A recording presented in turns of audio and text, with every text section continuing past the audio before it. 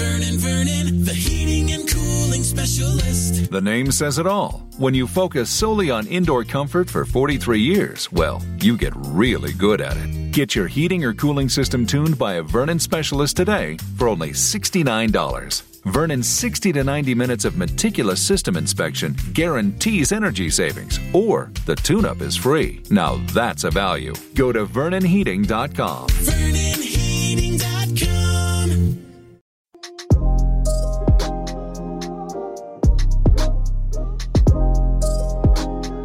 Hello and welcome to Black Girls Living. You're here with Jasmine and Vic. And also a special guest. Whoop, whoop. You probably follow him already. You've definitely seen his tweets. Definitely. Don't do that. I'm Deji Maxwell. That's it. What's your app? Don't do that. Don't do that. Don't do that. Listen, you have to plug yourself. Deji_VU. I think. You think? Yeah. Or just type Dej the Ego. Don't do that. Don't do that. Don't do that. I'm not a rapper today. Don't do that. Yeah, you know, we wanna obviously talk about mental health, but also we wanna know about you as well, what you do. I'm a forensic mental health practitioner by role title, which is basically just counselling for young black men in gangs at the moment. So the whole role is supposed to be just like giving assessments, interventions, and referrals to people coming in and out of the criminal justice system. But I've got this like specialist gangs post. Wow. So it's literally only people in gangs that I kind of work with. That's amazing. Yeah, man, it's a sick job. It must be intense though. Yeah, man. The story I was hearing today, absolutely amazing. And like you proper get an insight into the proper hood, like the real, actual stuff that's actually happening. And because obviously I've come from that kind of life, or like my friends have come from that kind of life, it's proper intriguing to me to kind of see and to also make a difference as well. That's important. Of course. It's incredible. Yeah, man. So what made you get into it? I mean, like... I was always wanted to be like a counsellor, a therapist, or like a psychiatrist or a psychotherapist, something to do along those lines. Yeah. So I did psychology. Then normally when you do psychology, you don't know what branch of psychology you want to get into. Came out of uni, I was like a mental health worker. And then that's kind of when I knew that I wanted to do like therapy for people with mental health issues. But like I was working with a lot of old like white men, white women that had like long-term alcohol, substance misuse issues. And I wasn't kind of relating to them because I don't know nothing about their story. They're looking at me like, who's this 21-year-old black man that's come to tell me about my life? Do you often find that people may judge you a bit because you're young? Yeah, 100%. Yeah. It can work against you and it can work to your advantage. So in that kind of role, it worked against me. But in this role, like, so from there, I went on to do my master's in clinical psychology because I kind of knew what I wanted to do. I knew I needed like a postgraduate degree because everybody's got a degree in psychology in the field. And then while I was doing my master's, I got a role in a school. So I was looking for roles with young people. So the first place to start is obviously a school. I got like a emotional wellbeing practitioner role in the school, which I was doing alongside my masters. And while I was doing my masters, I did like a counselling. Was you working part-time or was you doing your masters? I was working part-time, doing the masters full-time, yeah. That's wild. But I picked my modules on like 2 days, so then I would work the other 3 days. And I worked in a school as well. So, you know, when you work in a school, you get bare holiday. And you get to finish at like 3 p.m. if you're not a teacher kind of thing. So, like, that job was really flexible. And I tried to make my masters as flexible as possible. Like, I'd miss bare lectures, bare seminars and stuff. But I got through it and I knew I could just like go online and do it. So I knew I could get through it. That was always my plan. So while I was doing the masters, there was like an offer to do like counselling skills, level 1, level 2, level 3. So I did that as an extension of my master's course. And then once I finished the master's course and I got all my counselling skills, I just proposed to the head teacher. I had a really good relationship with the head teacher. I proposed to her like, listen, I can now do what the school counsellor does. And I was like, let me just take on her caseload. I already know the children. It's kind of similar to the work I'm doing anyway. Like I can save you money and get more money. So then once I finished my master's, 2015, I went full-time in the school. And I was doing that for like 2 years. And then the last branch of like mental health that I needed experience in was forensic mental health. So although I didn't want to stop working with young people, I knew I needed some like forensic clinical experience just so I've explored all the like the subcategories. So then I saw this role that I loved, like it was exactly what I was doing in the school, but just in a forensic setting, which is the role I've got now. And then sorry if you don't mind me asking, what's the difference between like forensic? What makes so forensic basically means crime. Oh, okay. Yeah. So a lot of people don't know that. Like clinical psychology is literally about the mind, mental health, anything health-wise, clinical. Forensic is like a criminal, not clinical criminal. But of course, there's a massive overlap because they believe that. Of course, I think it's like 80% of criminals have like they believe they have some sort of mental health condition or something like that. Yeah. So it overlaps a lot. Like if you're doing forensic psychology, you're basically like a clinical psychologist, just in a forensic setting. Okay. Which is the reason why it's best to do. This is advice to everybody that wants to get into the field.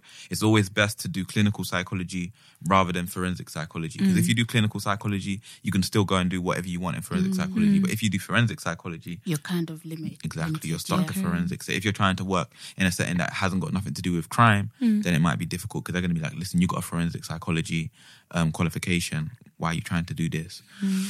So yeah, I got the role, and then like again, I found the same problems that I was finding when I did my degree, that like I was working with a lot of older people, so people that were on probation, just come out of prison, but they were very old, like long-term sentences, like rape cases or like GBH, ABH kind of cases, and they were being put on probation, and then I would assess them in the community kind of thing. But it was like a lot of older people, they didn't really take me seriously. Like I remember one guy, this old white man, like halfway through the assessment, I'm just asking him questions about his life, and he just looks me in the eye and he stares at me and he's like, I'm not racist. Oh my gosh! Out of the blue. I was like, wait, no, I didn't even ask you anything about racism. Why? She's like, nah, that's what they say, but I'm not racist. Oh, I was like, he's racist. Yeah, he's 100% racist. He's racist. The guilt was dropping from his head. Yeah. The guilt was dropping. Jumped out. I was thinking, so I was finding a lot of problems like that, like where they just wouldn't take me seriously. I wasn't getting the results that I could get if I was working with people kind of on my level. And then this specialist gangs post comes up out of nowhere, literally 2 months into me starting the post. I went to City Hall to like meet with Sadiq Khan and everything. Because this is where like, obviously this year the gang stuff is getting like really mad. Yeah. So now they're trying to make new initiatives. And then they came up with this idea about having a FMHP, which is a forensic mental health practitioner, on a gangs post in Southwark. And Southwark's like the worst borough for gang stuff kind of thing. So yeah, I jumped at it. And then since then I've been doing that since like April. And it's just been amazing. Like the people I meet look like me. They understand me. I can change. I can change the way I speak at work. You know, like when you're at work, you have to kind of put on a professional voice. Code switching, Yeah, exactly. And now I can like code switch back to like actually talk with them. And that makes young'uns trust you more. Exactly. As well. Like they can see that it's so genuine. Like it's not fake. Because a lot of people will try. Like a lot of white people, they can see through it as well. They say that all the time. Yeah. They be like, I meet a lot of people, they think they can relate to me, blah, blah, blah. But I don't even have to say anything to them. Just by the way I talk, the slang that I understand, like the slang that they're using and the slang that I'm using is conceived through conversations that I'm having with my friends. So it's like, it's just natural for me to like embed that into the conversation kind of thing. It's so cool because once I get into it, I'll still code switch when I'm in like professional meetings. Yeah, absolutely. But once I'm in these one-to-one sessions with these young people, just go back to normal. Do you think the government are going to create more jobs like the ones you have? Because it seems like yours has come off. The back of... The whole epidemic, quote-unquote epidemic, because some people believe it's always been a problem, but the media is just highlighting it. I think they will try, but it's like there's always this battle where my role is like... So you've got the one part of it is the gang stuff, the other part of it is the mental health stuff. So, of course, they're pumping money into gang stuff all the time because it's like it's getting worse. Allegedly, but then they're taking money out of mental health stuff. What do you think? Do you think that, the gang stuff? I think it's getting worse, or do you think it's getting? I don't think it's amplified in frequency, but in intensity, and the stakes are a lot higher. So like things like the weaponry they're using, like back when I was in secondary school, like it was very difficult to get hold of a gun. Like how is a 15-year-old, 14-year-old getting hold of a gun? Now it's easy. Like easy. Like it's for them. If they want to get it, they'll get it. Disgusting. Yeah, there's loads of ways to make money. Like loads. Like you can get endorsements from Adidas. Like if you're on YouTube, like a lot of these people. Like I've got a story where there's a gang in Southwark. They make music, so they're on Grime Daily, Link Up TV, all these kind of things, and they're like making a name for themselves. So Adidas hit them up and was like, "Oh, we'll give you tracksuits if you wear them in your video. We'll give you like a sponsorship deal. That is insane. So you're like a gang member. You don't know nothing. Wait. Yes. I thought you said they're just making music. So where's the gang? Yeah, so they're a gang. They're a gang, but they gang. And like the drill gang. Is it like drill? Yeah, drill. Yeah. Like, Lord. So like because they're getting big, Adidas are not seeing, they're doing all this stuff. They're just thinking we can. This is an advertisement. Yeah. So they go to them. We'll offer you tracksuits. So you're a gang member, like. Who's saying no to Adidas are coming to you saying, we're going to give you tracksuits for your whole team. What are you going to say to them? They're going to be like, I've got 26 people in my team. Give me 26 tracksuits. You get sent 26 tracksuits. You've only got 10 people in your team, really. You sell the rest of the tracksuits. You've got enough money to buy guns, buy drugs, buy anything. That's a legit story. Like I've left out the key information. That's a legit story that something's happened. And like the Metropolitan Police Service want to take Adidas to court because they're doing this kind of thing. Wild. And that's happening across the country because now they're handing out sponsorship deals to anybody. Like you don't have to be major. You just have to have bare views on YouTube. And these drill gangs have the views on YouTube. So like the dynamics now is just a lot different from when I was young.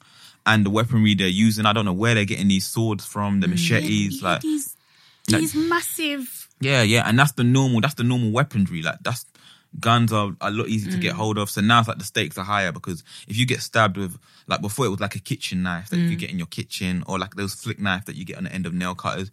You stab somebody, unless you're stabbing them right in the heart and you're piercing a ventricle or an atrium, you're probably not going to die. Like you can get stabbed there and walk home, like, honestly, and heal it yourself. Now if you get stabbed with a machete, you have to go to a hospital because you're going to lose a limb or whatever. Like in the last month, I've met people that have been stabbed in the eye, so lost one eye, shot in the face, lost one eye. Like, oh my gosh. How do you deal with like? How do you go home and go about your everyday? No one thinks about what does the counsellor, who counsels the counsellor. For me, like that's the thing. A lot of people in the mental health services have like mental health issues, or they don't have a lot of resilience. I'm lucky. I'm free of that. Like, not saying I don't have my problems, but I'm a proper resilient person. Like, I don't take things home with me. I make sure when I'm at home, I'm doing other stuff. I've got a lot of other things to think about in my own life. So I don't even think about that. Like, do the stories affect you? Do you? I wouldn't say they don't affect my functionality, but of course you do think of them. Like the story that I heard today, like, you do proper think of it. Like you're thinking, this is actually, what's going on is actually mad for these people. And then when you're in the meeting, that's when it gets really intense because you're seeing this like proper hood person reciting his life story and he's proper crying and stuff. Oh, wow. And you know, when you see people cry, that makes you proper like tear up kind of stuff. So yeah, that can be difficult. But once you get out, it's kind of calm. And I always make sure I end my sessions on like a positive note. So like you bring them down, get them to a level where they can be open, vulnerable, tell you the truth, tell you actually how they feel. But then you bring them back up. And I can do that easily through like humor and stuff. So like it's a proper gift that I have at the moment to be in that position. And I proper believe that I'm helping loads of people. Like the guy that I met today, after the session, like this is the first time he's actually sat down and chatted. Spoke with somebody about his whole life and about how it made him feel and everything. All we did was like a life chronology, like significant events that have happened in your life from age 0 to the age you're at now. And at the end of the session, he was like to me, that felt so good. Yeah. I was like, yeah, I can only imagine because if you're going through all these crazy, wild things in life and not speaking to a single person about it, just carrying like a heavy backpack around. Honestly, you need to offload. Everybody needs to offload. Yeah. Also, I have clinical supervision, which gives me a chance to offload. So, like, I see a clinical psychologist. I have to see a counsellor because of what I'm doing. So I always get to say how I'm feeling kind of thing. But I don't really take work home with me. It doesn't really affect me. It doesn't make me sad. Do these youngins feel that they could go to, you know, when I feel very low and I haven't got anyone to talk to, I'll call up Samaritans. Do they not feel that they could do that? Or do they feel that the information they could possibly be telling them could be like put them in danger? Yeah, that's one lack of trust, isn't it? That's one of the major things, because if they want to disclose really how they feel and what's going on in their life, they're implicating themselves in so much stuff, like the kind of things that these people are doing. I'm talking about, like, if you heard the stories that I had heard, you'll probably go to the police, like, or you'll probably go and tell somebody, because it's things that will actually disgust you, like they've raped younger girls or something like that, like serious stuff that will, that you as a person will think to yourself, like, I don't even want to talk to this person because this person's morally wrong. Like killing a bunch of people, taking off limbs, like making people go blind, like a lot of stuff that you don't want to hear about that would actually make you turn your head at the whole assessment. Like you'd just be like, I got to walk out and I got to tell somebody else about this because this person actually needs to be in jail kind of thing. So yeah, like a lot of them don't feel like they can say the truth. You have to get them to a level where you think, listen, I'm not allowed to tell anybody anything you tell me. This is confidential. Even if I was to tell somebody, that evidence would be inadmissible because of the way I've put it out. Like, it's that. And then, like, really and truly, what hood man, like, when you've got a hood mentality, there's so much stuff you have to, like, unpack and get through before you're at a place where you're going to call up Samaritans. Like, who does that? It's just not the culture. Like, who does that in, like in the hood? Like, you go to say that to your boy in the hood, they're going to be thinking, why are you calling up a randomer, talking to them about your life? Blah, blah, blah. It's only kind of now where they're starting to take mental health a bit more seriously. Like, and even at the younger ages, like the 15-year-olds, 16-year-olds, 17-year-olds are a lot harder to meet than the 21-year-olds, 22-year-olds, 23-year-olds. Because that's when you've built up enough self-awareness to know that, listen, what I've been through or what I'm doing is affecting me mentally kind of thing. So, like, it's even unrealistic for me to even go into schools. Like, I wouldn't even go into schools and do a talk saying, call up Samaritans if you need to. Like, you really need to it needs to be family members that need to take that responsibility and friends. Yeah. And I'm glad you're here, actually, because I've wanted to talk about mental health in the Black community relating to gangs and PTSD and everything, but I just felt like because we're Black women and we're not really involved, like I didn't know if you had the expertise. Because we're not mental health experts, like we're just literally Black couple of girls. Yeah, exactly. So I'm glad that you're here to give a bit of insight. That's cool. And also Vicky found a statistic the other day. It said something like, I think it's 23% of Black people are diagnosed with a mental illness compared to 14% of white people. And like, do you have any insight as to why that is? Well, those kind of statistics come from, if we're talking about in the UK, which is probably similar to America, it's probably around the same sort of figure. Like, we're at a stage now where white people were born here, like their parents probably, I'm not saying none of them have been through poverty, but they were born here. They've had a much better setup from the get-go than us. Like, even though most of us were born here, like I know I was born here, but I know my mother wasn't born here. And it's only now I can see that that's had a major effect on the way I was brought up here. Absolutely. Because like a white person doesn't have to deal with getting beats, like not, well, the average white person, but that's normal for us. That's like standard procedure. Like if you're naughty, you get beats kind of thing. Like little things like this that cause trauma in a kid. Like trauma doesn't always have to be like a stabbing, a killing, a murder, sexual abuse. Trauma could be something small, like your goldfish can die, and that could be traumatic for a little child, depending on how attached they were to the goldfish. Do you know what? I remember having a discussion with my friend about beatings, and she was like, do you think beatings affected me? Like me personally, I was like, I don't think it affected me. Mainly because I wasn't really a naughty child. I've probably been beaten like 10 times. And for a Nigerian kid, that's pretty good. That's probably a record. That's amazing. Like in the top 10. And the last time I got slapped was when I was 16. I did nothing. I'll never forget. I looked at my dad. I was like, "Bro, you really slapped me. I'm a big woman, you know. You slapped me." And it was a dirty slap. Yeah, it was a dirty slap. But I'll never forget. I had an old neighbor, and his mum was just dashing out the beats like any little thing. Like he forgot the Pampers for the. Am I even saying it right? Pampers. Pampers, you got it right. You talking about nappies? Nappies. Yeah, Pampers. Yeah. Forgot the nappies for the baby when we were going to church. When we were going to church, he got beat in front of everyone, and I feel like some stuff like that. I could just imagine that being traumatic for some people because you start thinking like, what if I get into a relationship, this person's going to beat me? I don't know, stuff like that. Yeah, but you don't know how we're getting beats from so young. We don't even know how it's affected us because it's like at the very beginning, before we were able to think for ourselves or to control our behavior, we're already getting beats. Like, and that molds you. Like, I don't know if you know anything about psychology and like reinforcement and punishment and Pavlov's dogs and everything, but that actually molds your behavior. Like, and some of the beatings are like proper intense. Like, I was a very naughty kid, so the beatings that I had were intense. And these beatings are not beatings like, you've done something wrong, I want to correct your behavior. Because I've lived in Portsmouth. I was in foster care in Portsmouth. I lived with an old white woman. And I remember the way she used to beat me was different. It was put out your hand, 2 licks.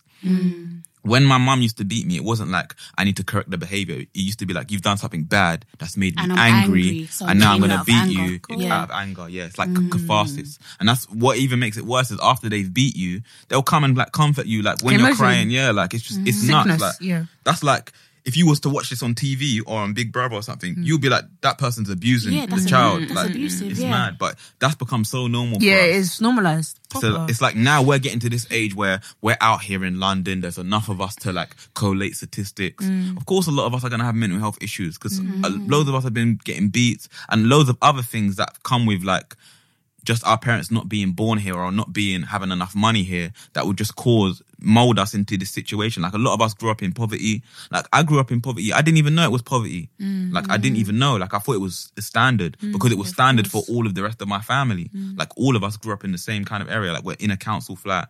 We're on an estate. Like even that being on an estate, you have a higher chance of getting a mental health illness when you're older than if you live in like somewhere like this, kind of like where you've got houses, like terraced houses together. Like being on an estate where there's bare people, like there's like literally, if you could see an X-ray of an estate, it's just bare people living on top of each other, like 5 people in each house. Like a prison. Exactly. Yeah. It doesn't make sense. Like they've done that because they're trying to save money and space in London. But for us, it doesn't make sense. And like on my estate, loads of people, like most people were black. I thought London was a black place. Like, So did I. Like you think, like I lived on Pembury Estate in Hackney. I thought London was like black because everybody on the estate is black. Like the one white kid is the anomaly. Like that's how it is. So it's like, of course, loads of us are going to grow up with like mental health illnesses. It's like a combination of a bunch of things that have put us in this situation. I'm pretty sure that figure will decline. Like now we're here, we've been born here, we have better self-awareness, we're getting better jobs, we're in a better position to raise our children. We know about our culture, but we still know about the flaws of our culture and we can kind of eradicate that. Of course. Oh, wow. That's been intense. Yeah, but man. You're so insightful. yeah, Thank proper. you. You've been very, very, very helpful, honestly. Thank you. Because we didn't just want to be talking recklessly when we don't really, have the facts and figures. I think everybody, the degree, the masters. Don't do that. Don't do that. No, I don't mean it in a bad way. No, I know. No, but it's not just as right. Like some people talk on issues that they have no expertise on. Sometimes bring the people with the expertise and let them shed the light on the issue. Especially when there are people with expertise. Yeah. But I do believe mental health is one of these things like music. I'm one of these people that's kind of like you, like some people don't deserve an opinion on some issues. Like if you've never seen Messi and Ronaldo play football, why are you having an opinion on who's better? Why are you saying Ronaldo's better than Messi? But mental health... Who's better? Messi. Okay. Don't ask them questions. Do I even know who Messi is? You know Messi. I don't know. You know Who's Messi. Messi? What's his first name? Lionel Messi. No, I don't know of him. You 100% know him. I know. You know Messi. Yeah, I know And you're Messi. looking at her I like... know Ronaldo. Does he Beg. still play football? Beg. Christian Don't stop it. Stop Christian it. Ronaldo. She doesn't watch TV ever. Christian Ronaldo. You know what? Vicky's a mixture between sheltered and she just pronounces anything anyhow. Okay. So it's She's speaking like she was born in 1906. No, the thing is, my brothers watch football all the time, but I just ignore it.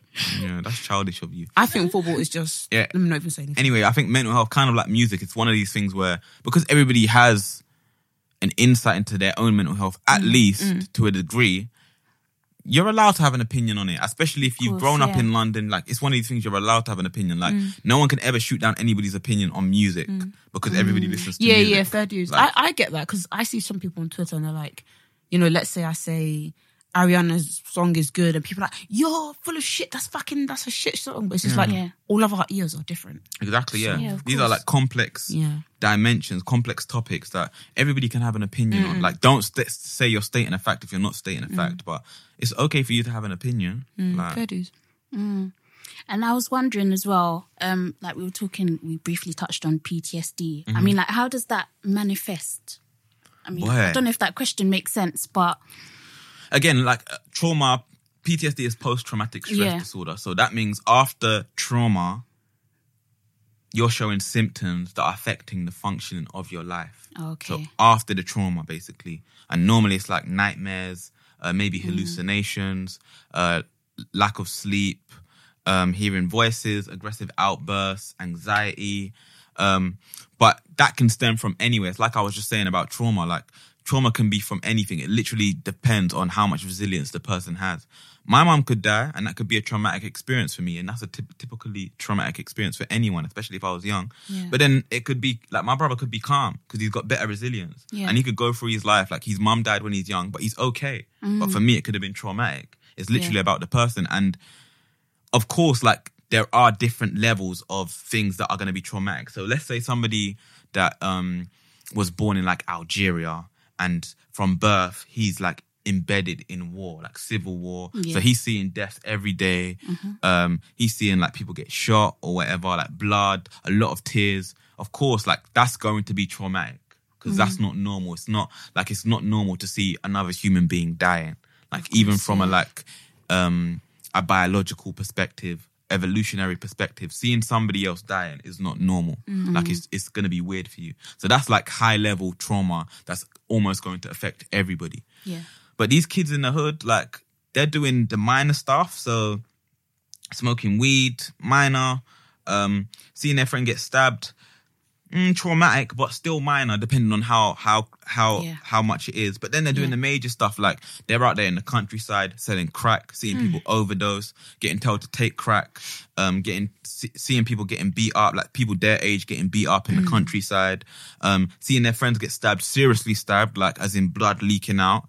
And these videos are all over the internet kind of stuff. Like seeing their friends get stabbed in the face and the arm, their limbs getting cut off, or seeing their friends in hospital, like bleeding out, having to have bags, like rape, seeing girls get raped in the room beside them. Like there's just so much stuff going on in their lives that it's just like, of course, by the time they get to age 18, they're going to have such a traumatic past. Yeah. It's just going to be crazy. And they still have the same past that we have because they're still, from a young age, they were still getting beats from their parents. Yeah. Again, domestic violence is another thing that causes trauma in a child. Like, imagine seeing your mum your dad beat up your mum every day, or your mum crying and everything. Like, trauma can be as simple as you constantly seeing your mother crying, or you constantly seeing your sibling crying.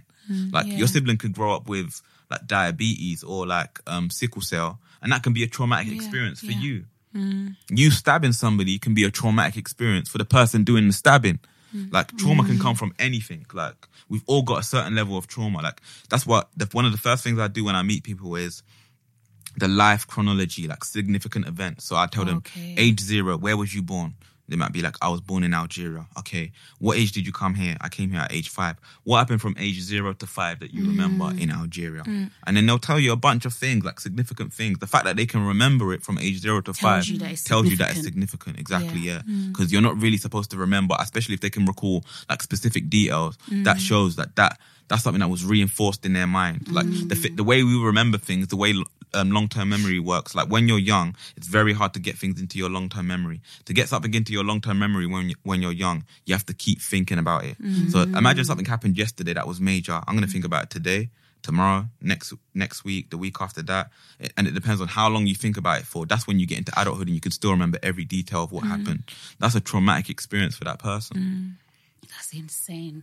Yeah, man. It's crazy. And you can't even, like, things that you can't even think of happen to these kids that, like, you're just thinking, this is mad. Like, you would never even think of this. Like, I was talking to somebody the other day who jumped into the River Thames when he was when he was young. He jumped into the River Thames. Like, he got into a van, drove the van. Like, he was, like, intoxicated, got into a van, drove the van, got to the London Bridge, waved behind him and jumped into the River Thames. The only reason he survived was because he was wearing those hood jackets, the puffer jackets. So as soon as he got into the water, it's like it filled up, like it had air in, and then he was just floating, but he was struggling, blah blah blah.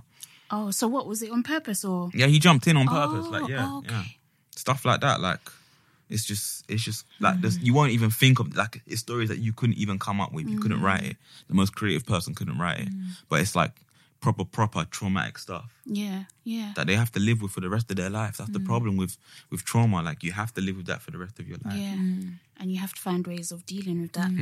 But how I know you said that you don't take it home, but what do you do to kind of take your mind off of that? Because you must, I keep busy and, like, I believe in, like, just venting, like offloading. Like, I believe in things like silly little things that work for me. Like, well, gym is a typical one that works for a lot of people, but going to the gym helps me. It's just like, it's as if like when I sweat, everything that's on my mind kind of comes out. It's weird. Like, it's just a weird vibe. Yeah. Or even me playing COD, like the fact that I can play COD. Call of Duty, yeah. Like, that helps that me. One, so much. Like, honestly, it helps me to relieve stress so much. So I make sure I block these kind of things into my like schedule, like so I have time to do that. So even if I'm not consciously aware that something's going on in my head, then I'm getting it out. And so far, so good. Like, I haven't had any dreams about anything. Like, your dreams tell you a lot about what you're thinking. Like, if something's really bugging you or you really want something, you'll be having dreams about it. If you're sleeping for long enough, like if you reach REM sleep, you'll be having dreams about it. When I'm dreaming about something, it means I really, really want it. And so far, I haven't had any dreams about any of the stuff they're telling me. Oh, wow. Wow. Okay. There's an elephant in the room. I know you wanted to talk about mental health. We wanted to talk about mental health, but also we wanted to hear a little bit about your musical journey. Oh, my days. Musical journey. No, but I'm really happy for you because Thank you. Foxtrot was released, less than a month ago, and I can see that it's had 40,000 streams on Spotify. Yeah. Okay. Spotify. All right. Not too shabby, is it? We're doing all right. Yeah. Music, I don't know, like, music is something that I've been doing for ages, man. Like, so long. It started when I was like in year 5. This is how weird my life, not in year 5, when I was 5. So like I was in year 1, year 2. Like, I was proper obsessed with Michael Jackson. Like, all my birthday gifts was like Michael Jackson, the little video cassettes or the tapes. Could like, you do the dances as well? Yeah, I was so, like, I used to Can you still do the whole dances? party. You was that kid? The whole party kid. Do you know what? I was thinking about that. I was Make like, a crowd. I want to meet Make a circle. one of the whole party kids. Fam, make a circle, put on Michael Jackson. Did you wear the socks to go to the parties? I had some neck shoes. Like, my mum bought me some neck shoes. I hated them. They were tight, but you can moonwalk in them shoes easy, so it's calm. Oh my gosh. I was like, make a circle. As soon as I hear Michael Jackson, doom, doom, doom, doom, doom, doom, doom, everybody, my brother's looking at me like, this nigga's about to do that shit, innit? And then I'm like, bruv, just get them into a circle. Don't even look at me, bruv. Yeah. You know, you need Just to get make a everything into a circle. circle. Do you have any recordings? Don't do that. I'm not gonna show no recordings. Yeah, so like, I was proper obsessed with him, but my mum kind of knew, and this is very rare for African parents, that I had something like musically inclined because just of the kind of little things that I was doing. And in primary school, they clocked very early. So they signed me up for like violin classes. Like, I was this black boy, the only person doing violin classes. Like, I was with a Chinese kid, a Japanese girl, like, and I was this black boy doing violin lessons. But me being a black kid, a bit of ADHD, I kept breaking the strings. So I would play with the violin, pull the tuner, snap the strings. And my mum kept having to pay £20 to get a string repaired.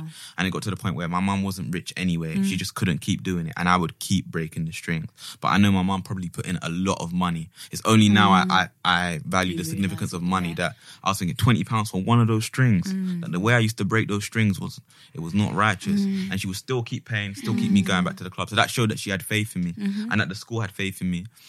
So then, like, year 3 came, year 4, I started performing in assembly. They're just like writing poems kind of stuff at that time. Year 6 doing the same thing. Year 7 got to secondary school. Then it became about like grime. This is where grime started to pop off. Became a grime MC. Like, I was a proper good MC. How old are you? Now, I'm 26 now. Oh my God, you're so young. Don't do that. No, you are. I'm not young. You are. But you're accomplished. You've done things. I agree. Pick up yourself, man. Thank you. Pick up yourself. Sorry, in year 7, grime was grime started to pop off. This is like year 7, year 8, year 9, and I was like the greatest in my school in my year. Wow. And like, everybody just loved me. I was so good at it that time. But that got me into like barehood stuff. You know, when you're doing grime, like, I was proper known in Newham. Yeah. Like, got into Bear Pass. Got rushed a couple times. Had a couple clashes. So I was doing that up until I went to college. My mum made me go to Havering 6th form. But is that what you make jazz? Yeah. That is what I was supposed to go Havering. I was supposed to go Havering, but my secondary school put all my predicted grades so low that Havering were like, no. Right. Yeah. That's a Wow. dickhead thing. I know. I didn't even know that was a thing. Yeah, I got to Havering 6th form. Still doing the grime stuff. I remember I had a clash with TB in Havering 6th form, and that was sick. That was a sick moment. Everybody crowded round. Wow. So then I kind of, like, that's when UK rap started to come in. Sneak Bowl, Let Me Show You the Wave. So it's kind of like everybody tried to cross over to like UK rap. Yeah. It didn't really work for me. So I was at uni now, like, and I was making songs, but they just weren't banging. They weren't having the same effect as I would when I made some grime tracks. So then I just started like producing, trying to find my sound, producing, engineering. Did that while I was doing my masters. I did a mixing and mastering course. Wow. So like a sound engineering course on Saturday mornings, which proper helped me. So then I kind of... When do you sleep? I just manage my time well. Wow. I just manage my time well. You must be the most organized person in the world. Because honestly, I don't know. You're doing your full-time work, then you come home, you go gym, then you're doing the music thing. You have to. Wow. I feel like everybody... When he said keep busy, he meant... Yeah, he really meant it. Yeah, honestly, like, yeah, you don't... Like, when you hit your bed, you need to be tired, basically. When I hit my bed, I know I'm going to be tired. Yeah. Like, I've done enough for today. I'm tired. I'm going to wake up. But yeah, so by this time, it's like I've done my masters. I'm like 23. And it's like I'm fully accomplished. Now I don't need nobody to make music. Like I've got a setup similar to this in my bedroom. Not as sexy as this, but... What was the word you said when you came here? Ambiance. Ambiance. Don't say ambience. Ambiance. Those are the posh English people. I'm talking ambiance, bro. We're in France. We're in South France. Yeah, so now I don't need anybody to do anything. Like now I'm proper accomplished. But doing everything yourself, like... I was a sick rapper at that time. Like when I was like 23, I think I was a sick rapper, a decent producer, but still kind of like a crap engineer. So me putting out a song by myself, it's still not going to be up to scratch. Yeah. So I still had a lot of learning to do. And this is the only thing I'm bitter about. It's only really now, like when I became 26, that like now I'm good at everything kind of thing, where I can stay in my room, make a song, get invited to major labels, get it on like national radio, just from my room, like blank canvas. So wild. All I need is a laptop. Honestly, Vicky. But I remember like the first video I think that I saw of yours was when you did the Dereloni. Yeah. So that's like the first time I remember seeing, okay, Deji makes music. Yeah. But since then, it's like you've kind of just gone... It's mad. And the maddest thing is I was struggling to release stuff for so long. Like, it's only now I've started release. Like, since I've released stuff, it's gone pretty quickly. Like, when you say struggling, was it like fear of how people are going to take it, or yeah, like it's so like I don't know if you guys do anything art wise that you have to put out into the world to get feedback, but it's so like it's the one thing, like my mental health is so good, like I'm so resilient. That's the one thing that will actually bug me out. Wow. Like when I'm leading up to like a release day or anything like that, beforehand, like you get so anxious, you're scared to see the feedback. Even after it's released, if you haven't got the feedback you wanted, you're unhappy, and you're always going to be unhappy because as an ambitious creative, you're expecting to just like blow, like kind of like how I've gone now, which is like, it's unrealistic for everybody, but that's what you expect. Like you expect the unrealistic because you see other people getting it that way. Yeah, of course. So it's like, it was so stressful. So like for about 2 years, probably when I was like 24, I was ready to like make music, and it would have been at a decent level, but I was just so scared. And then July came and I was just like, you know what? This is it. I was like, if I don't do it now, like I'm getting old. If I don't do it now, then it's literally, I'm never going to reach 100% happiness in my life. Because I know if I'm not making music, I'm not going to be 100% happy. That doesn't mean I can't be happy because I still love my job. But to get to 100%, like it needs to be music. Like, and then I just released, and then like, the feedback is amazing, and it's mad because once one person tells you you're sick, you go back and listen to your own song, and that song sounds so good. Like, honestly, like it sounds so sweet, and you're just thinking to yourself, like, I made this. This is amazing. You see loads of people just loving it, like they're proper listening to it, like enjoying the music that you made, like you enjoy music that Drake made or something, like proper banging it in their car, vibing to it, adding it to their playlist on Spotify. Yeah, it's amazing. It's too live. Like the stories I hear, like yesterday. I was at Warner, and the A&R goes to me. He does like I. Can you imagine? I was at Warner. In there, just dropping it in there, just casual. No, that was a big thing for me. But the A&R just goes like, it's okay being at Warner, but the thing that actually gets me is the A&R goes to me. He goes that he was at Ball and Bowl. I saw you there. Yeah. And then he heard my song. Oh wow! Like, and I didn't know that he knew me, but he was looking at me from like across the thing, and he was just like looking at me, and then he looked at his boy, who he sent his boy the song like a week earlier, and his boy was like, "Yeah, this is our tune, yeah." Wow, like, looking at him, and I was thinking, wild. that story is too lit, man. And he was just like, "Yeah, I would have never known that. Like, and he would have never told me that. And there's probably bare stories like that that I don't know about. Yeah. That people are just enjoying. What was you doing there? What? At Una Studio. Oh, we were just talking. Don't worry about that. Oh, okay. Yeah, soon come. Little conversation. Guys, so last episode I mentioned something about what's it? Osh. Mr. Ye. Mr. Ye. And I had to bleep it out because I didn't want to expose his business. But I was right. He got signed to Sony, Columbia. Yeah. Big on him as well, man. So so a lot of people are really pissed off because they feel like people who go viral shouldn't get record labels. Or a record deal, sorry. How do you feel about it? I believe if you're going viral for the right reason, like him, like I'm somebody that, like, once I see something go viral, I do my research. So if that Lowe's, that's why you're smart. If that Lowe's girl got signed, then I probably would have been like, what are you really doing? What's going on? Yeah. But that Osh guy, like, he's been making music. Yeah, he has. Yeah. It's sad. Like, I wouldn't want to be in his position that I'm getting signed because people have found this funny. Not because they think it's talent, but because they find this funny. And he's lucky that he's got a nice look anyway. Like, he's a decent looking guy. If he wasn't a decent looking guy, that could have gone very left. Honestly. Like, I was thinking the same about Loz as well. If Loz was... wasn't do you think oh my gosh. If Loz was Butters, she would probably get a lot of more hate. Yeah. And we probably wouldn't... It would have been deleted within the first 5 minutes, I'm sure. Honestly, like, fam, like, the halo effect is real. The halo effect says, like, how attractive you are depends on what. Oh yeah, for sure. Like, a lot of things that happen to you. Like, if he was, it would have gone a very different way for him. And I pray that I do not go viral off of something that isn't music. Then it brings attention to my music, because unfortunately for him, like, the expectation on him now is so high because he's been signed to a label. Yeah. And he hasn't got one good song. Like, he hasn't got one song out that people have genuinely liked yet. It's just sad. Like, people are gonna go. Like, music is something that's what I love about music. It's so pure. Like, you can't force it. Yeah. Like, you literally can't force it. So he can't make that Ye track the only track that's been catchy for him, because it's not even his beat. Exactly, spitting over Burna Boy's beat. To be honest, he's been signed by Sony. Sony could probably get that patterned, like the beat pattern, but that's still, like, it still needs to go through several processes. Like, and by then the hype would have. It might even be an LMA thing. Yeah. Where LMA's like, you know how LMA's like to Burna Boy hasn't even, like, taken in the thing, so that probably tells you about what he thinks about it. Like, he's shown no acknowledgement to the whole situation, and you can imagine that guy's probably brought bare exposure to Burna Boy's song, even though Burna Boy's song was massive anyway. But still, like, you think, like, let me show a bit of acknowledgement. Like, Joe Budden's acknowledged it. Like, bare people, like, everybody knows about this now. So Joe Budden, like Joe Budden, he said it on his podcast. It's gone to America. Everything. Like, should I listen to his podcast? No. Okay.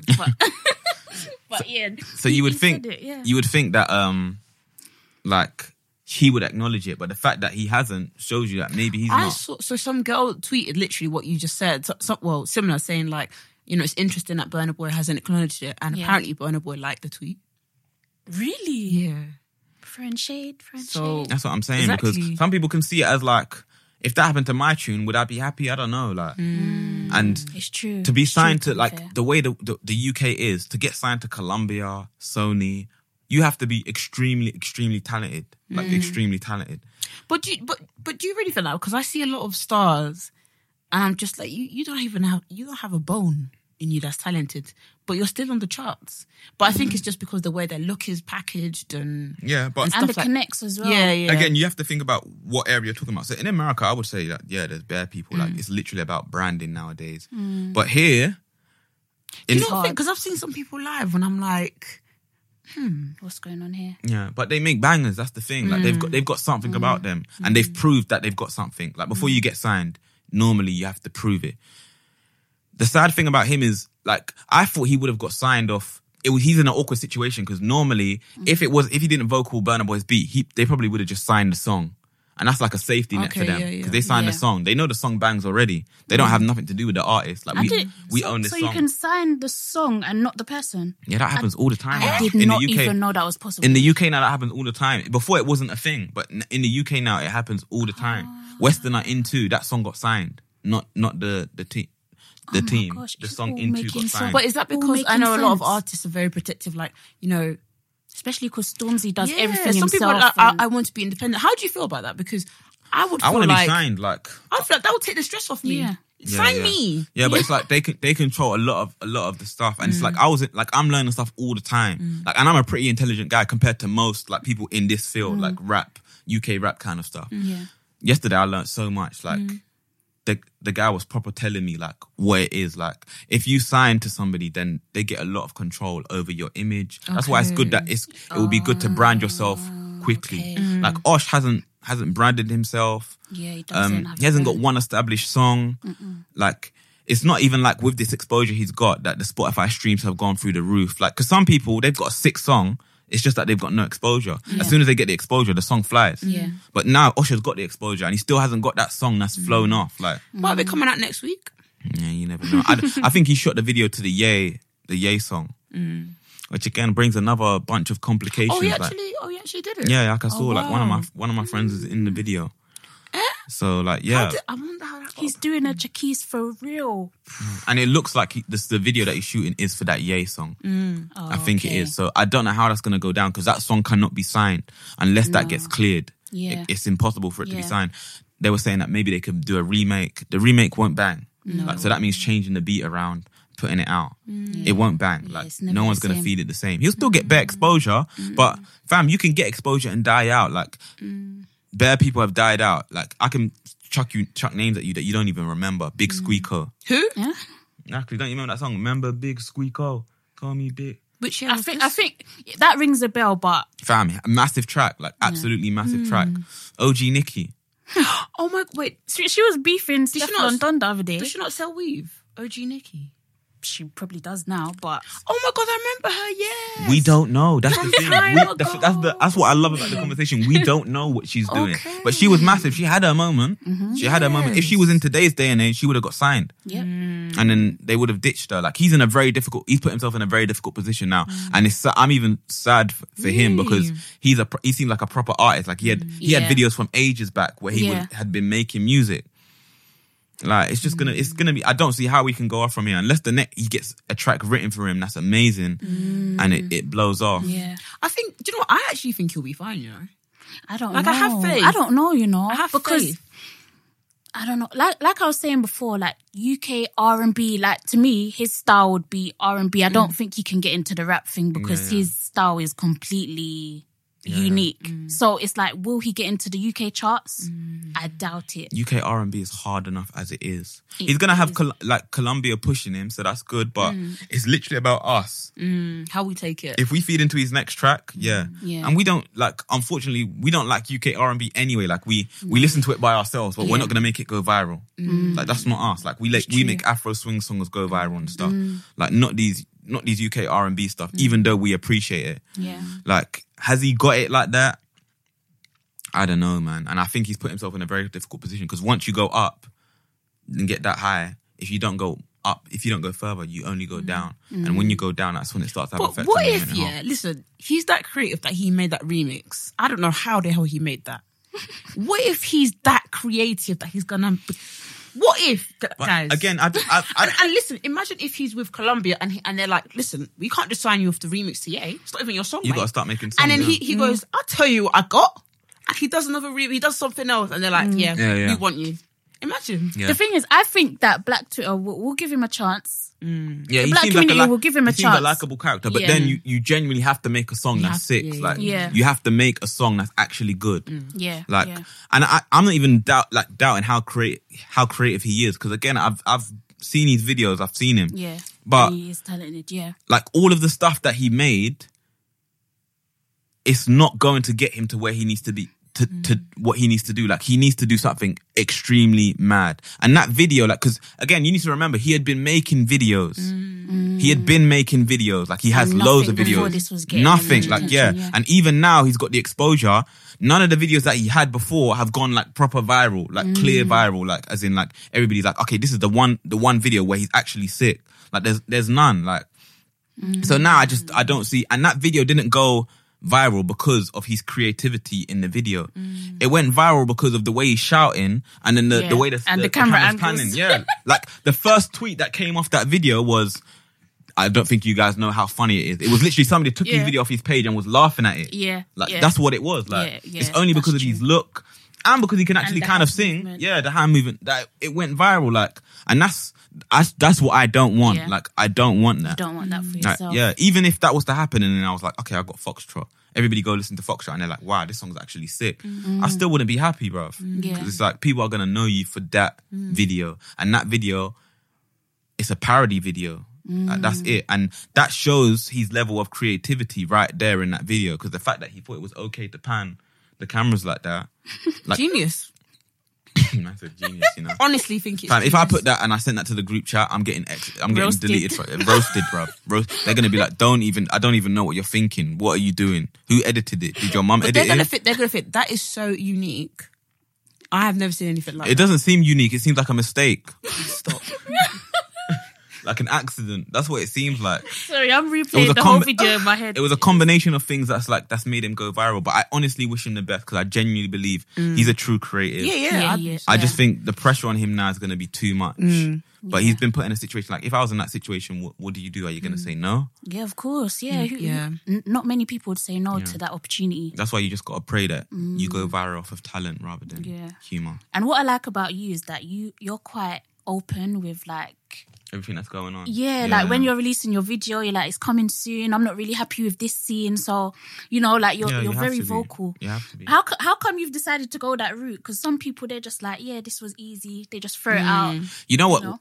I want, like, anything I do, I want to enjoy it. Like, I want to enjoy it. I want to be myself. When you start, like, having things that, like, people telling you, don't do this, don't do that, or you can't do this anymore. Like, when I started, like, the music started working for me, people were like, you know, you can't be tweeting anymore. I was like, who are you telling you can't be tweeting? I was like, that's me. Like, that's the way I am. Like, he was like, it's not normal for artists to tweet like the way I tweet.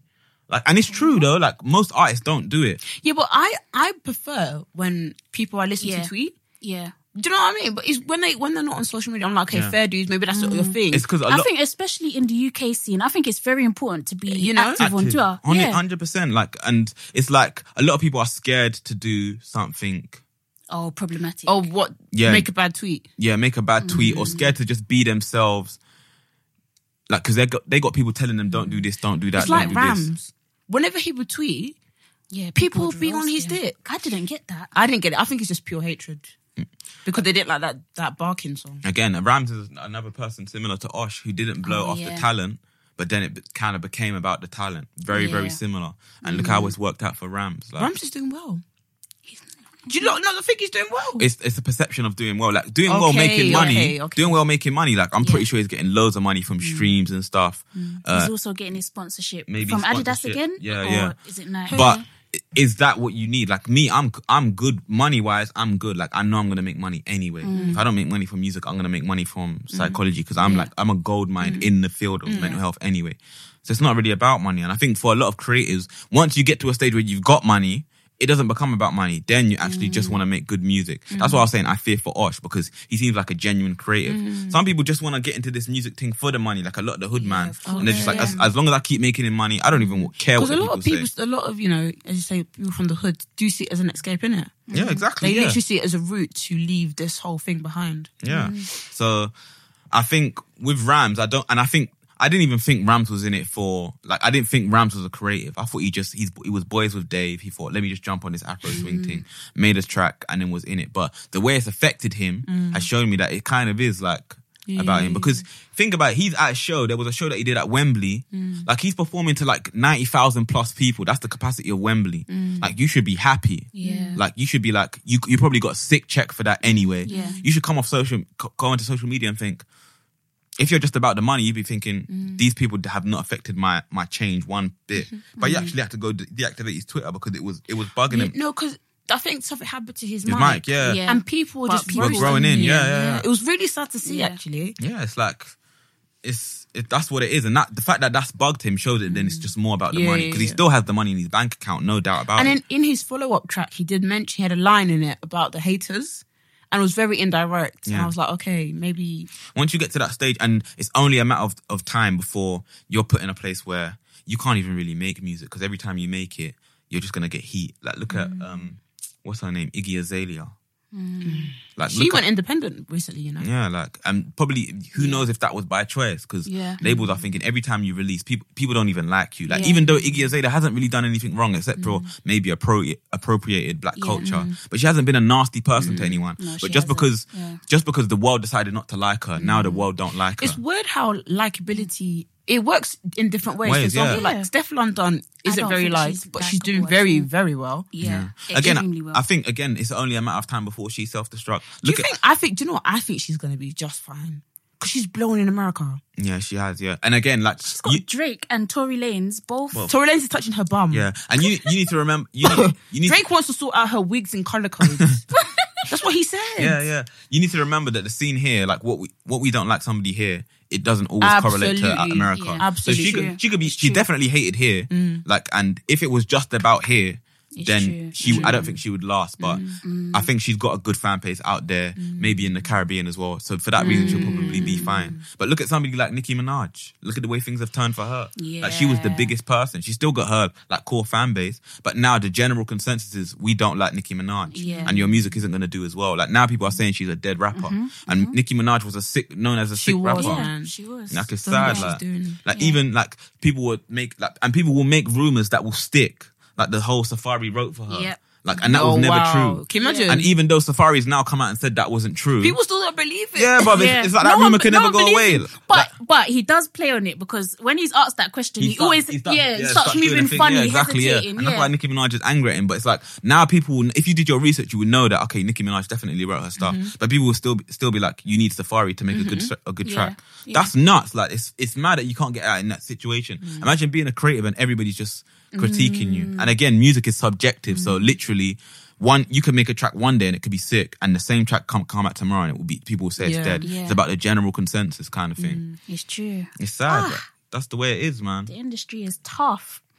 But would you say that you found that it is about the connects and everything? Because I don't know if that's a myth or not. Because I saw some tweets, like a thread before, and it's like, bare of these artists that were working with Drake before, different artists, but back in the day, they were saying Drake is shit. I can't believe Drake is getting props like this. All of this stuff. They're on tracks with him 5 years later. So it's like, what's going on here? When you're hot, you're hot. Like, Drake is talented. It's undeniable. Like, definitely. It's undeniable. But I think it is kind of about who you know. I'm still like getting to grips with the whole UK scene, and I hate it. I'm not even gonna lie. Like, I genuinely hate it. I don't want to. Like, my man just told me to keep quiet because. But you do seem like you're in your own lane. Like, you're proper. I want to be honestly. Do you said about tweeting? They were kind of like telling you, advising you not to. Do you ever get scared to, like, not scared, but a bit hesitant to tweet your own opinions of artists? So, for example, SZA. Years ago, she tweeted Rihanna and Beyonce can't sing. I think it was Rihanna and Beyonce. Or Ciara. Ciara, yeah. And that will catch up to you. Now her voice is gone. Screenshotted that tweet and put it like underneath that video of her singing, and it was a mess. Now her voice is gone. And I really do love SZA, but her voice is gone. Her voice is gone. It's mad how things change for you, man. Are you scared you might see these people face to face? Again, the UK scene is so small as well. Like, you can literally go and walk on the street and see Crepton Conan. I can walk out of this house and see Crepton Conan in a car. That's how small London is. God forbid. I love them, but imagine saying this. Yeah, like, I would faint. It can happen, and I know I need to be careful. Like, now I'm treading more carefully on like my opinions on people that I could potentially meet. Like, I was at a radio interview the other day and they were asking me about Mabel. Is it Mabel? Oh yeah. And I actually thought to myself, like, I looked over to our boy and he just looked at me like, and I actually thought to myself, like, I can't say what I would say in the group chat kind of thing, because I could genuinely meet this person one day and then. Yeah, but it's not your fault that she was dumping when she was shackling on the beat. Oh my days, don't do that. Don't do that. It was not your fault. Violent Shaku. The maddest thing is that's exactly what the radio presenter said to me. Yeah, man. But yeah, Vicky nearly got into beef with Mabel as well because of Jack from Love Island. Yeah. What is it? That Shaku video that he released. Yeah. Vicky said something like, "Oh, what did you say again? It's better than Mabel's or something." And then he added Mabel into the tweet. Did Mabel switch? She didn't. I thought she was. She might have blocked I thought Vicky was going to get blocked. Yeah, send me that tweet when we leave. I'm going to retweet it. No, bring please, it back to life. We need to bring it back to life. The thing is, I actually like Mabel's music. Like, I listen to it at work. I think she's all right. I don't think she's like I don't think she's up there with like the Ray Blacks and all, but I think she's doing the thing. She's killing it in pop music. Yeah. And you know, but I feel like with her, I can speak freely because I'm not going to be these people, but I feel like definitely with her, because her parents are like into the music, into the, like they have connects and everything, I feel like she's definitely been privileged in that way. And obviously she has the look as well. So it's easy. That's a big part, like honestly, like some people make it for talent, some people make it because a lot of people can sing. Yeah, of course. Like, definitely. Mabel doesn't need to and probably shouldn't write her own songs. Yeah. Like, she can walk into her label and they probably got songs there. Like, just be like, just come sing this. The engineer, she probably has very little say on the production. Like, the producer's done the producing. The engineer's going to do the engineering. The A&Rs are going to say, take this out. This is a radio record, blah, blah, blah.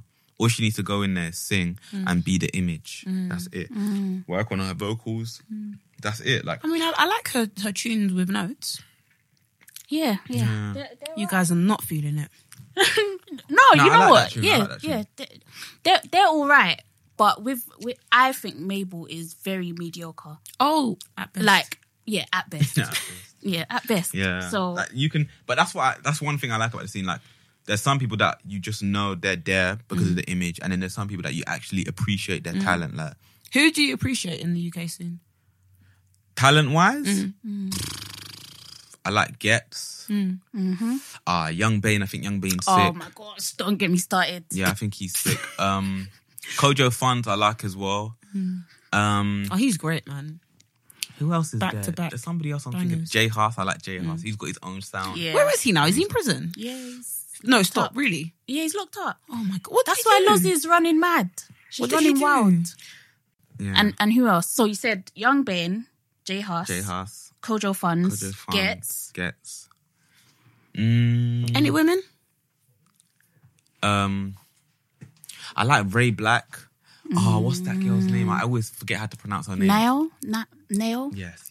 Yeah. I was listening to her album today. She's a blessing, man. Like, this is the kind of thing that I get upset about, because those are the kind of talents that we don't appreciate. Absolutely. Like, yeah. I remember when I heard her on like the Apple Music R&B playlist, Bad Blood. This is before anybody knew about the song. Yeah, I heard I was Bad like, Blood. yo, I sent it to my whole group. I was like, yo, this song is incredible. I didn't even know she was from the UK. Yeah, that's same. how little hope I had in our community, in our Honestly, scene. like, Honestly, I didn't even think she was. That's why you think it's like, we've got somebody like that.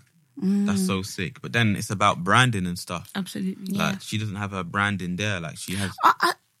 And marketing, like, it's an important part. I think she's doing bits. I have seen the effort she's putting out. Yeah. But as you said before, in previous episodes, if you're not light skinned, it's peak. It's difficult, honestly. And as talented as she is, like, she should definitely be way bigger. Yeah. Like, she could take the same songs that all these people are getting, and do like madness on them. But again, Brandon's probably bigger than talent. That's the maddest thing. If you want to be in the industry, like if you want to like be the person that makes money, and like the thing that make things happen are fans.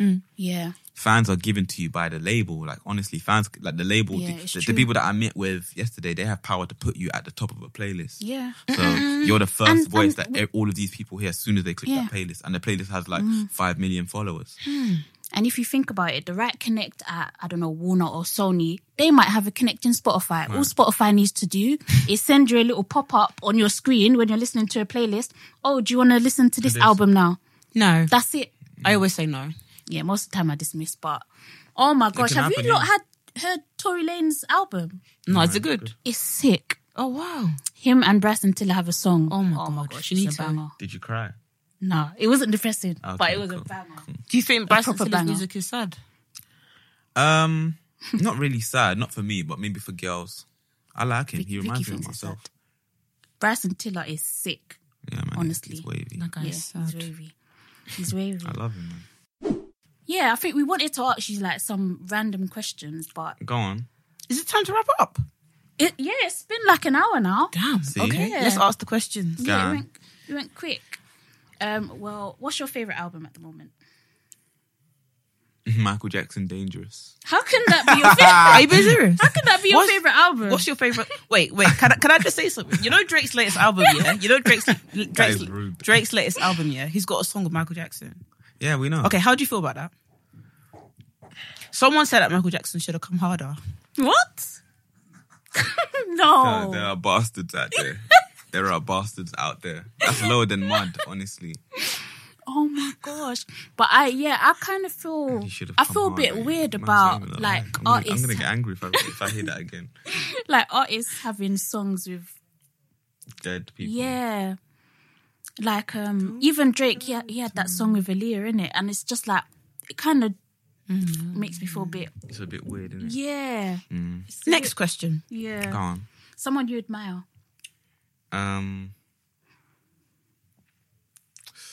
Who do I admire? My mum. Oh, that's cute. That's cute. That's cute. Your favourite movie? Avatar. Really and truly? Yeah. I'm finished. What is it What do you about mean it? you're finished? I'm finished. Because that movie is long as fuck. What's it about? And it's been like What do 10 you mean, years, what's it about? and About we're still blue waiting people? for part 2. What's going on? No, but why do you like it? What's It took so them special like about 5 years to make that film. If you went and watched that film in 3D, that was an actual 3D film. I watched it in 3D. Not like the fake 3D we have now. Like the aesthetics. Like I got into the cinema watching it, and I was nearly like crying. I was thinking, this is actually so mad. So I'm patient. Films are about the look. Like films are not just about what's going on. But to be fair, I think it's the same with music as well. Like some artists, they really oversaturate. Like I'm sick and tired of Migos and all of them lot. Future, because yeah. it's Future. I haven't even listened to any of his albums, any of those. And even I'm just like, why are you releasing so much music in such a short space of time? Let us appreciate your craft. Yeah. Do you know what I mean? Yeah. Like Travis Scott, he took his time with that album. They said it took him like 2 years to finalize it, and it's like, please don't release one next year. But make us wait. That's what it used to be with artists. It takes several Them years. But they now proper work on it. Why is it like that? Now it's like... Because people want music quick. Like, as soon as they're done with... There's so much music out there and it's so accessible. You got to remember, like, before, you had to go to the shop, get a CD to get music, or you're downloading it illegally off LimeWire. Now, honestly, everybody's got Spotify or Apple Music. Like Spotify even telling you to go and listen to new music. Yeah. We're always on the train. We've got headphones and stuff. Like all of this stuff. Like before, headphones were a luxury. Like having a Walkman. Like you're not getting on the train and listening to headphones. You have to read a book or something. Now everybody's got headphones, so everybody's listening to music throughout the whole day. Basically, some people listen to music in their office, like one night at work. I do. Yeah. All day. Yeah. All day, every day. It's like you're always consuming. Yeah. Like so, it's like. You need, it's almost as if we need it because you'll get bored of tracks easier. Yeah. You're not just hearing music when you go out to a party or when you're at home near your stereo speakers. Like everybody's got these mediums to listen to music through. Like look around the room, there's so many. You've got speakers there, you've got your headphones there, you've probably got headphones in your pocket. Your phone has a speaker. Again, that's another new feature that wasn't there before. You've got headphones there. Like there's so much medium to listen to music. If you do you feel pressured to having to release new stuff, or do you just put it out when you want to? Before, again, I told you before, my mental health used to stop me from putting out. Like I'm somebody that can generate music quickly because I do everything myself. But my mental health would stop me from like putting stuff out. Now, easy peasy. Honestly, I'm releasing a song in 4 hours. Wow. So what's the title? Exclusive things, you know. Don't worry about that. Why not? Let's worry. We're worried. What's the title of the Don't worry song? about all of that. Don't worry about that. Okay. When does this come out anyway? Monday. Okay, cool. Go listen to my song now. Si, senor. Go listen to it now. Like it's out now. Like don't even do that stuff. Just don't sleep. Don't sleep tonight. Where can we find you? This is what we need to know. We need to know where people can find you. Where can we listen to you? We know you're on Spotify. You can find me on like outside McDonald's East Ham. Oh my! Sorry, what on socials? I'm joking. I'm not gonna be outside McDonald's. If you go there, that's your own business. You can find me Deji_VU on all of my socials. Obviously, my artist name is Dej the Ego. Yeah, that's me. Yeah. Excellent. Well, thank you guys for so having me. much. No, Thank you so much Thank you for coming. It's honestly. okay. That's cool. We're so grateful. I hope I was able to. I learned something from you guys that you don't watch a lot of football. You don't know who Messi is. No. And I hope I was able to teach you guys something as No, well. really, really insightful. Yeah, definitely. I think it was a discussion that was overdue, to be honest. It's cool. Because people don't really know. We don't really know. We're just all guessing. Yeah. We don't know what the other half live like, honestly. Exactly. So thank you so much Thank for coming you guys through. too. Right, we're out. Thank you everybody for listening. Bye. Oh, wait, I think we might have spoke about some sensitive stuff. So I forgot Samaritan's number. I think it's... Do you know, a few weeks ago I tried to call them and I accidentally called the ambulance line. I was like, how is that possible? If you need the Samaritans helpline, just go on Google, type in Samaritans. It will probably be the first. I think it's 116-123. There we go. Yeah. That's it. That's it. Right, how do you guys... Yeah, We're professional. We're vets now. We're vets. Okay. All right, we're out. Yeah, Bye. right. Bye.